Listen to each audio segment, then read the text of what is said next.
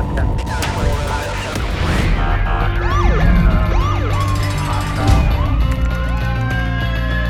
training to be a street cop?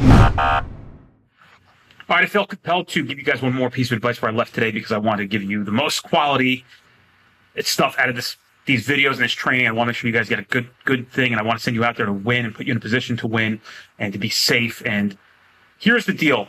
When you're talking to people or you're approaching cars, you always got to focus on where somebody's hands are in the car. That will tell you what's going through their mind. You can walk up to a car and have somebody putting their hand into their seat. You couldn't want to tell that person, hey, man, let me see your hands. You know, I've screamed at people to show me their hands, and I'm not advising on every situation to scream at people to show you their hands, but make sure when you walk up and approach a car and you're looking into that car and you're scanning for contraband and other things, my advice to you is your primary focus, your number one focus should be where people's hands are. Run that through your head nonstop. Run that through your head nonstop. Where are people's hands? Where are they going? What are they trying to do? That will tell you a lot about what's going on. Always, always, always watch people's hands. You must remain conscious of this as you're making motor vehicle stops.